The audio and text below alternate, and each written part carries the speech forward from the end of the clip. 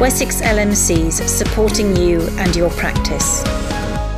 So the first item I'm going to talk to you this morning is the Oliver McGowan mandatory training on learning disability and autism. We mentioned this on the last time we had a practice manager update, and it's just to sort of update you really as to what's happening with this. So in July, the Health and Care Act 2022 introduced a requirement that regulated service providers, i.e. GP surgeries, have to ensure staff receive training on learning disability and autism. So the e-learning is available, e-learning for health, which is free, and that's an hour and a half. And the idea is everybody completes that. But actually, as we promised last time we spoke to you, we've spoken to the BMA and CQC regarding this training. And the BMA's response is that practices don't have to do the Oliver McGowan mandatory training, but they do need to make sure that all your staff have training in learning disability and autism, but nobody can insist, CQC cannot insist, it is the Oliver McGowan training. But it's important you know that, and I know last time you asked me whether Blue Stream's autism and learning disability training would be acceptable. Now, I don't know the details of the Blue Stream learning, but I know a lot of you use Blue Stream for other things, so I've got no reason to say it isn't going to be suitable.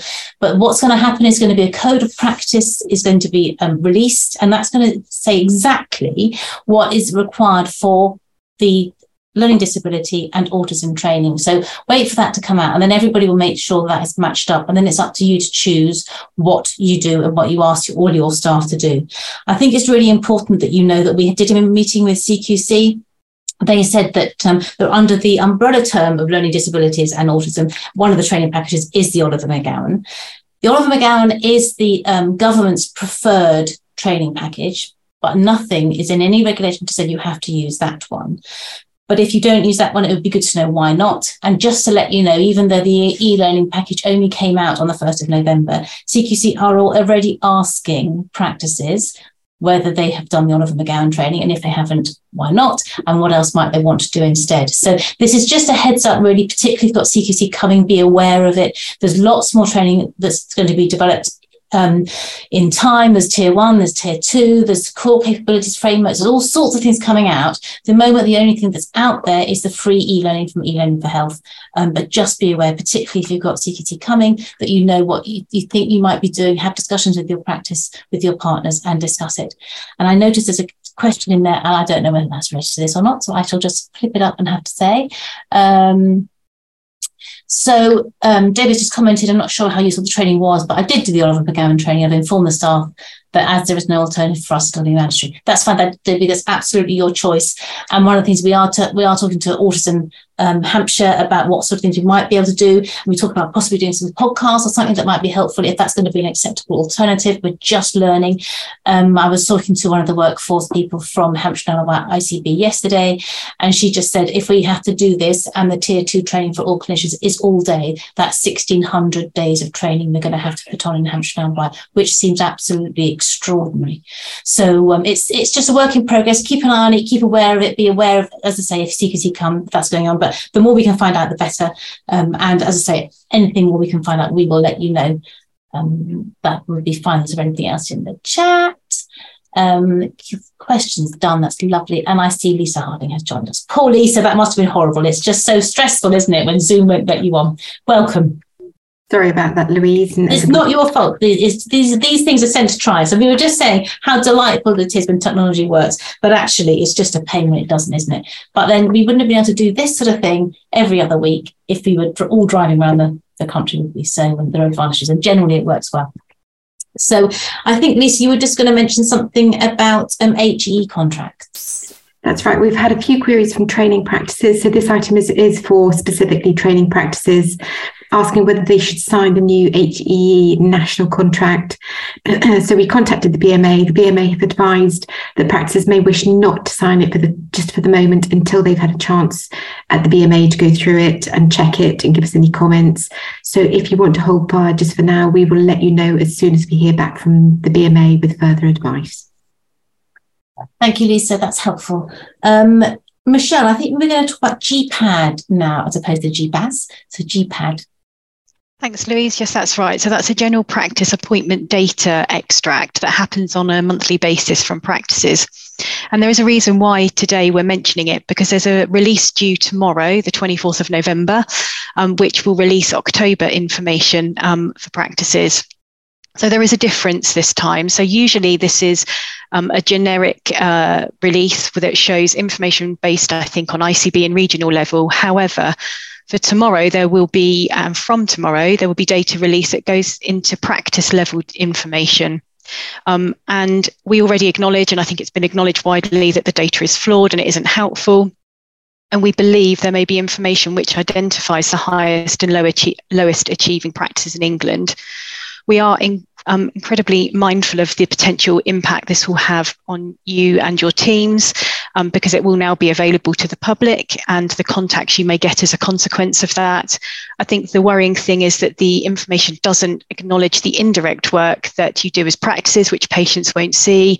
It doesn't recognise or reflect the shortage of workforce either, and the staff sickness and retention issues that you are all facing. What we believe the data will identify is that practices are seeing more patients than ever. And you may wish to take a look at your practice information on a dashboard that's available through NHS Digital. And I'm sure with this podcast, we'll place that link with this, so you can have a look if you so wish, because I think you can look at it for your own practice. So some ideas you may want to consider, because this is potentially going to, as it's public, it might hit the media. Some ideas you may want to consider is placing the iceberg diagram on your website and explaining the indirect work that patients won't see that you undertake on a daily basis. You may want to include positive patient survey results in relation to your practice. And also you may want to take a look at the work that we did last year when CQC were undertaking access visits. I think it was last December. And we produced a checklist of information you may want to provide to your patients, and you could pop that onto your website. I think what we wanted just to highlight also, as an LMC, we are reviewing the data along with considering reviewing other pieces of information that's available from NHS Digital, such as workforce, and we'll be releasing information shortly in relation to that.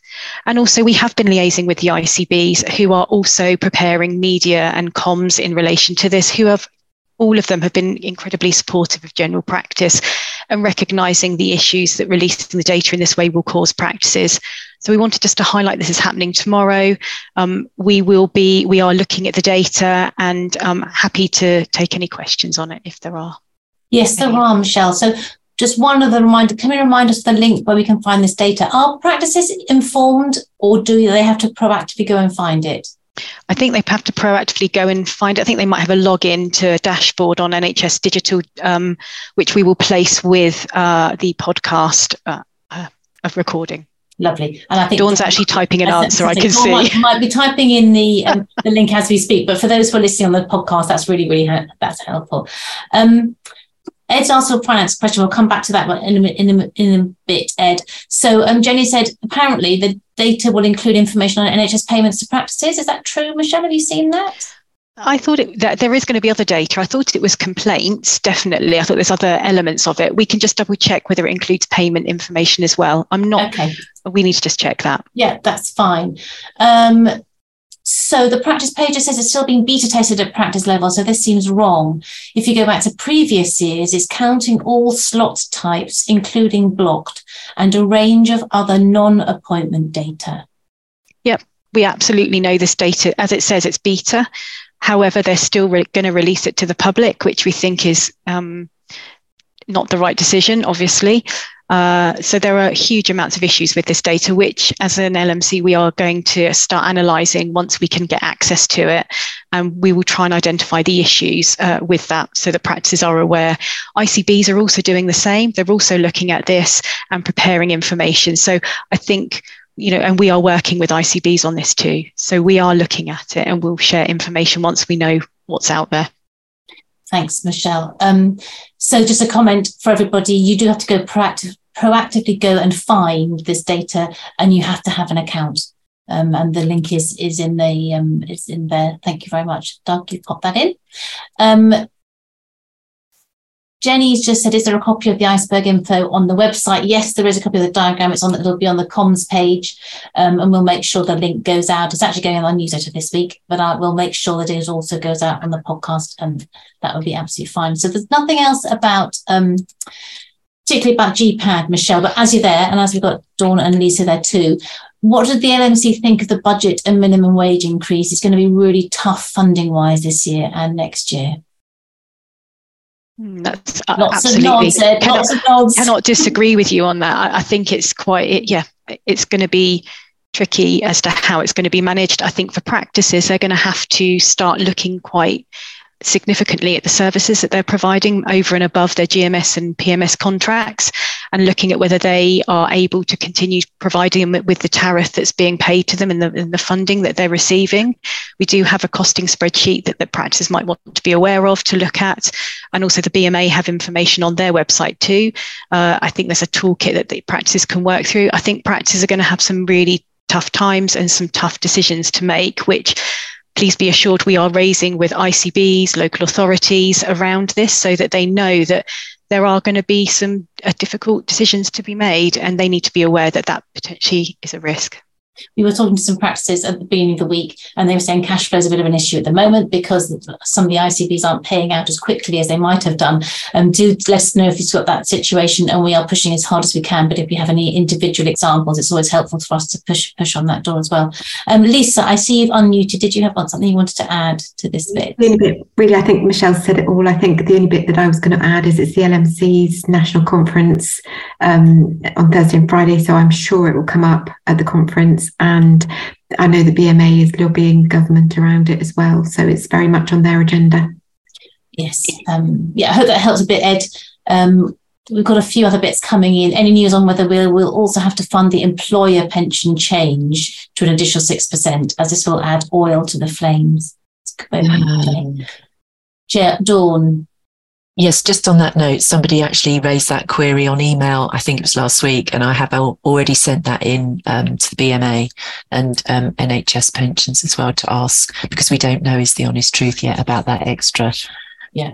The Rs staff agenda for change surgery pay gap is causing problems with retention and recruitment directly into surgeries. Another comment, I think we can only agree with you.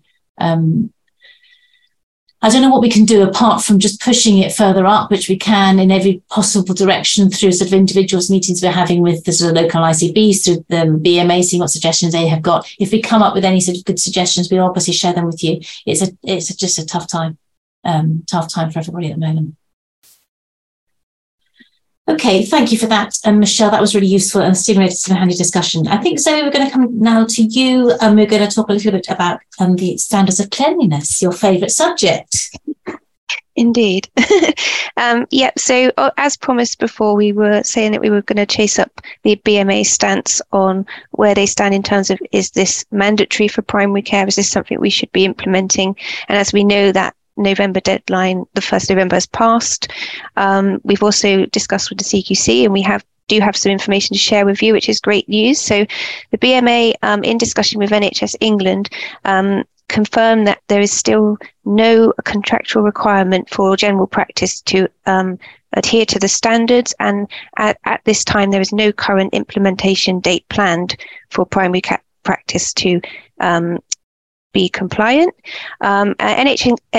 NHS England have confirmed that they are working with practices and organisations to produce a primary care friendly version, and that's with the ambition in the future that all healthcare settings will conform to the same standards. But the BMA have made it quite clear that for any implementation of standards in the future will only follow a contractual change which will require compliance. So that's still all in discussion, but as it stands at this time, it is not mandatory for general practice to be compliant. In discussion with the CQC, they've also suggested that they're not specifically looking for practices show that they're implementing the standards. They will continue to ensure that practices are adhering to the standards set out by the Code of Practice in terms of infection control, and the Health and Social Care Act. And that includes all of the usual things that they would do. So the visual walkarounds in practices, checking that the correct policies are in place, that audits are being done, actions are being taken into account and actioned. More information about what the CQC expectations are currently can be found on their website under the Mythbuster, which is the 99 one, which is primary care in infection control and primary care. And it's probably important to say, although the standards aren't yet mandatory, practices can choose to implement parts of the standards if they feel that that would help demonstrate compliance in certain areas. So examples of that could be what we've looked at in our own practice could be things like using the functional risk rating scores to identify where your high risk areas are, which would then really help with writing your high risk protocol policy. So things for like minor surgery, where your infection control precautions might be, you might have additional infection control precautions. You may audit those areas more frequently. Another example is cleaning responsibilities framework. We found that really useful to actually help identify who's responsible. Is it the practice? Is it the cleaning company? That then helps those discussions with the cleaning company. And when you perhaps have a walk around with the cleaning company to see, are we compliant? Whose responsibility is that? Where do we need to make improvements? And CQC really do like that as well, that you're working together. So you may choose to implement parts of it, but it's not mandatory. And just to emphasize, and we've mentioned this before, a really great resource that we all should be using from NHS England is the National Infection Prevention and Control Manual for England, which the link to that can be found on our website on the infection control page. That is like a Bible to use in terms of basing protocols on, really good appendices there with posters you can use for hand hygiene practices, donning and doffing, some really good flowcharts as well for things like exposure to bodily fluids, what to do in sharps injuries, those kind of things. So some really good resources on there as well. Thank you. That was really helpful, Zoe. And we're going to have a quick chat now because you've just had a CQC inspection, haven't you? So first of all, how did it go? It was fine. It was quite intense in terms of all the aspects that they wanted to know about and what was covered. Yeah. And did they ask specifically about the cleanliness standards? No, the standards weren't mentioned. So in terms of infection control, they were very keen at looking at our annual audit and our action plan, but have we actioned those actions? Have we gone back and looked at those, and where is our proof that we are doing that? I was going to say, where is the proof? Did you? So how did you handle that? And did you have the proof? Yeah, absolutely. So as I said, we did start to look at the cleanliness standards, and one of the things was having a meeting with the cleaning company, and some of the stuff that we looked at in our action plan following on from our audits were things that we could take up with the cleaning company and discussing clarity. Is that your responsibility? Should we be doing that? Can we set like schedules for deeper cleans? Can we do, and identify all of the issues? Actually, the minutes from that meeting were a really good source of evidence that we were addressing those things or planning to address them. So I think the key thing is having like a gap analysis. Where are we now? What are we doing about it? Where do we need to get to? And so it's just acknowledging that you have noted it and you are doing something about it. And were they keen about sort of practical applications? So if you'd had any sort of significant event, what had you done and what had you showed, and what was that like? Yep. So basically, they specifically asked for examples of things like how have you dealt with significant events, and again, evidence of that. So what were the outcomes? So we, from a nursing team perspective, I was asked to. Where did we take a learning event or a significant event? Could we prove what the outcome was, that we improved things? What did we do in that case? And we used an example of a nursing team significant event where a urine dip was missed in terms of the significance of a urine dip for a diabetic. So we knew there was a training action required. So we took that to the nursing team meeting. We discussed it. We had our long-term conditions nurse actually do a training session for the team. I then wrote a protocol for urinalysis, which broke down what everything meant and what actions we should take in certain circumstances. And of course, I was then able to evidence that because it was with the protocol that we had written, but also with the minutes of the meeting. And actually, we had a success story as well, which we also minuted. As a result of that, just a month later, a patient was picked up in the same situation, and it was dealt with in the correct way, and they were sent to hospital immediately. It just showed a really good story and how we worked through it.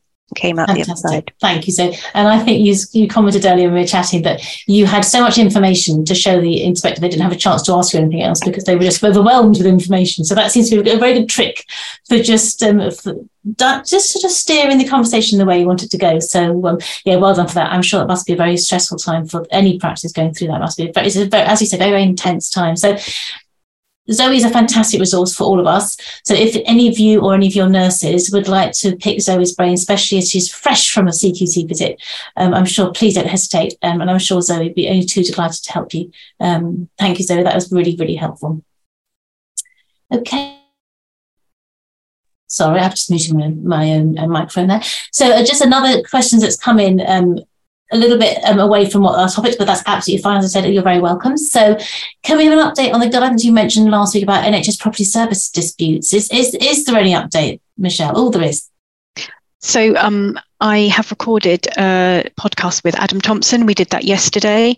It's not specifically around, I suppose it is around NHSPS, and it's about the settlement letters that practices are receiving again. So we're going round that loop again that NHSPS are sending out. So recorded it yesterday. There's some tips and pointers from Adam in relation to that. And we're also aware of a BMA Q&A document that we've recently become aware of. So we're going to put all of that into communication and send it out to the NHSPS practices, hopefully by the end of this week. So you'll have it. The podcast will hopefully also be on our website as well this week. Lovely. Thank you, Michelle. And I hope that helps. Excellent. Okay, Lisa, I think we're going to come to you next about some contract updates. Yes, thanks, Louise. This is just to let people know that the new standard GMS, PMS and APMS contracts have been published by NHSE alongside the relevant contract variation notices. So these reflect the introduction of the ICBs and incorporate the changes made to the contract regulations and directions published in July and October of this year, which are on our website. So you're likely to see your commissioners sending out these updates to practices to ask them to sign off the variations and notify them of the changes. So it was just really to make people aware that those may be coming out fairly soon. That's really helpful. Thank you, Lisa. I'm just going to mention something now about paramedics. So Health Education England has developed a new pathway to help paramedics advance their careers, which is a roadmap to practice and outlines the skills and attributes needed to help paramedics become first contact practitioners or advanced practitioners. So that guidance document, we'll put a link to that, but just to let you know that is out there. All of you who've got paramedics, some of you might be PCN managers listening or practice managers who've got paramedics working in their practice. That'll be very, very handy. And I'm just going to pop back to Zoe now, because I know part of the CQC inspection, they were particularly interested, weren't they, in the R's roles and what sort of training the R's people had. Yeah, absolutely. So it's evidence, and evidence of the correct training path, the clinical supervision and support that they're receiving in the practice as well. So it's as you said, it was sort of notable that CQC were sort of all over that. So just be aware and have the documents to hand. If CQC come, or even if they don't come, then we've got the hand anyway. I think, Dawn, we're going to talk about out of area registration, and I think you'd like me to share my screen now. Yes, please, Louise. Thanks. Lovely. Thanks, Louise. Yes, we've had a few queries recently about patients that don't live within your practice boundary anymore. And if there's anything you can kind of do about that when you're looking at your sort of demand capacity and your workloads. So there are two scenarios that there may be for a patient who doesn't live within your practice boundary. So scenario one is where a patient has been registered at your practice, perhaps for a number of years, but they've now moved house and they've been allowed to remain on the practice list, although they're no longer living in the practice boundary. Now, being allowed to remain on the list once they've moved out of the practice boundary does now mean they are registered permanently and you've accepted that responsibility. And whilst the practice can write and ask the patient to register elsewhere nearer to their new home, unfortunately, you can't insist unless any exceptional circumstances could be shown, although I think, to be fair, I'm not sure what those exceptional circumstances may be, but you would have to look at that on an individual basis.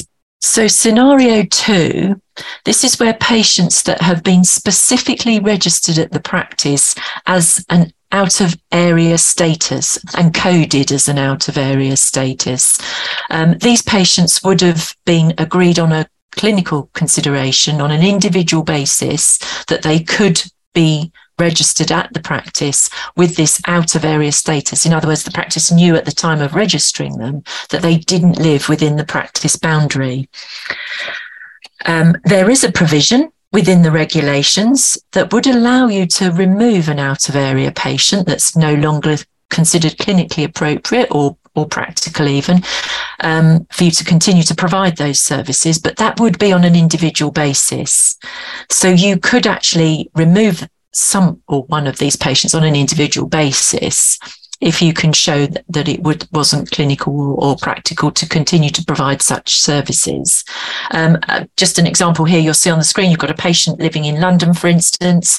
They were originally registered with you as an out of area patient. You're based in Dorset. I picked that for no reason in particular other than Dorset and London are miles and miles apart. It could be reasonable to say that you might want to remove them on the grounds that it wouldn't be practical to continue to provide those services. However, if you've got a patient who's living perhaps 1 or 2 streets away from the practice boundary and had done so for many years as an out of area patient, it could be a little bit more challenging to justify that. You might not be able to see it at the bottom of the screen, but the BMA have got a view and some information on all of this. The link is on the slides that will be with the podcast afterwards, and we would probably strongly recommend that you take a look at that. So what can you do about it? Well, we suggest that practices have a look at your process policies for patients who move home. If a patient advises you that they have moved, don't update the clinical system there and then with the new address. Wait and check that they do still live in the practice boundary. If they live in the practice boundary, great. You can continue to update the address in the clinical system as you normally would and carry on as normal. Next slide, please, Louise. However, if that patient has moved and they are no longer living within the boundary, then please follow the process on the PCSE webpage for how to deduct those patients. I won't read all that out. I'm sure if you use the link, you can go and see it. But essentially, it basically says, don't update that new address in your clinical system. You need to ask for a deduction and you put the new address in the free text field so the PCSE can see where they've gone to and write to them. And PCSE will then deduct them within 30 days. And last slide, please, Louise. If anybody wanted to have a look, there are regulations on these issues, and these are the links to the 2 regulations you probably might want to see or have a look at if you were so minded to. But we can put all that on our podcast webpage for you if you need it. Really handy. Thank you very much, Dawn. Just one question, which I think you came in a little bit earlier on in this slide, which I think you've now answered, but just to be sure, if we tell a patient they have to change practice as soon as we become aware of a move out of area, I take it we can still deduct. Yes, you're right, Louise. That's we followed. It's that little bit of information on the PCSE website that kind of tells you how to go about it, and the link will be on the slide for you. Perfect. Thank you. And then finally on our agenda is just to let you know that now a practitioner health service, so anybody working in primary care who is struggling can have confidential care and support via the practitioner health service. So that's just something, anybody struggling, any member of your team at all. It was open to GPs, and then it was open to GPs and practice managers. Now it's absolutely everybody, anybody and everybody in the team. The service has expertise in treating health and care professionals with a range of mental health conditions and addiction, offering a hybrid mix of face-to-face and virtual consultations. So again, we'll put that link in. There's lots and lots of support available on our support for practices page. Do have a look at that, and don't hesitate to contact it. If you can't find it, or you're struggling for any reason, don't struggle for long, just please come to us and just say, I can't remember, or where's the link, and we can help you. So please take advantage of anything that there is there. And as practice managers, don't feel that you individually have to support all your members of staff. There are other people that can do that support for you. So please remember, we've got the health and wellbeing boards all over the patch who are there ready to help you and your practices, if that would be helpful. So I think we've come to the end of our quite packed agenda today. So there are no more outstanding questions. So I think we'll probably say thank you very much to Zoe, Dawn, Michelle and Lisa. And thank you all of you who came join us today. Over 50 of you again, which is absolutely fantastic. We will see you again in a couple of weeks' time. Take care, all the best, and we'll see you soon. Thanks very much. Bye-bye. Bye, everybody. Wessex LMCs, supporting you and your practice.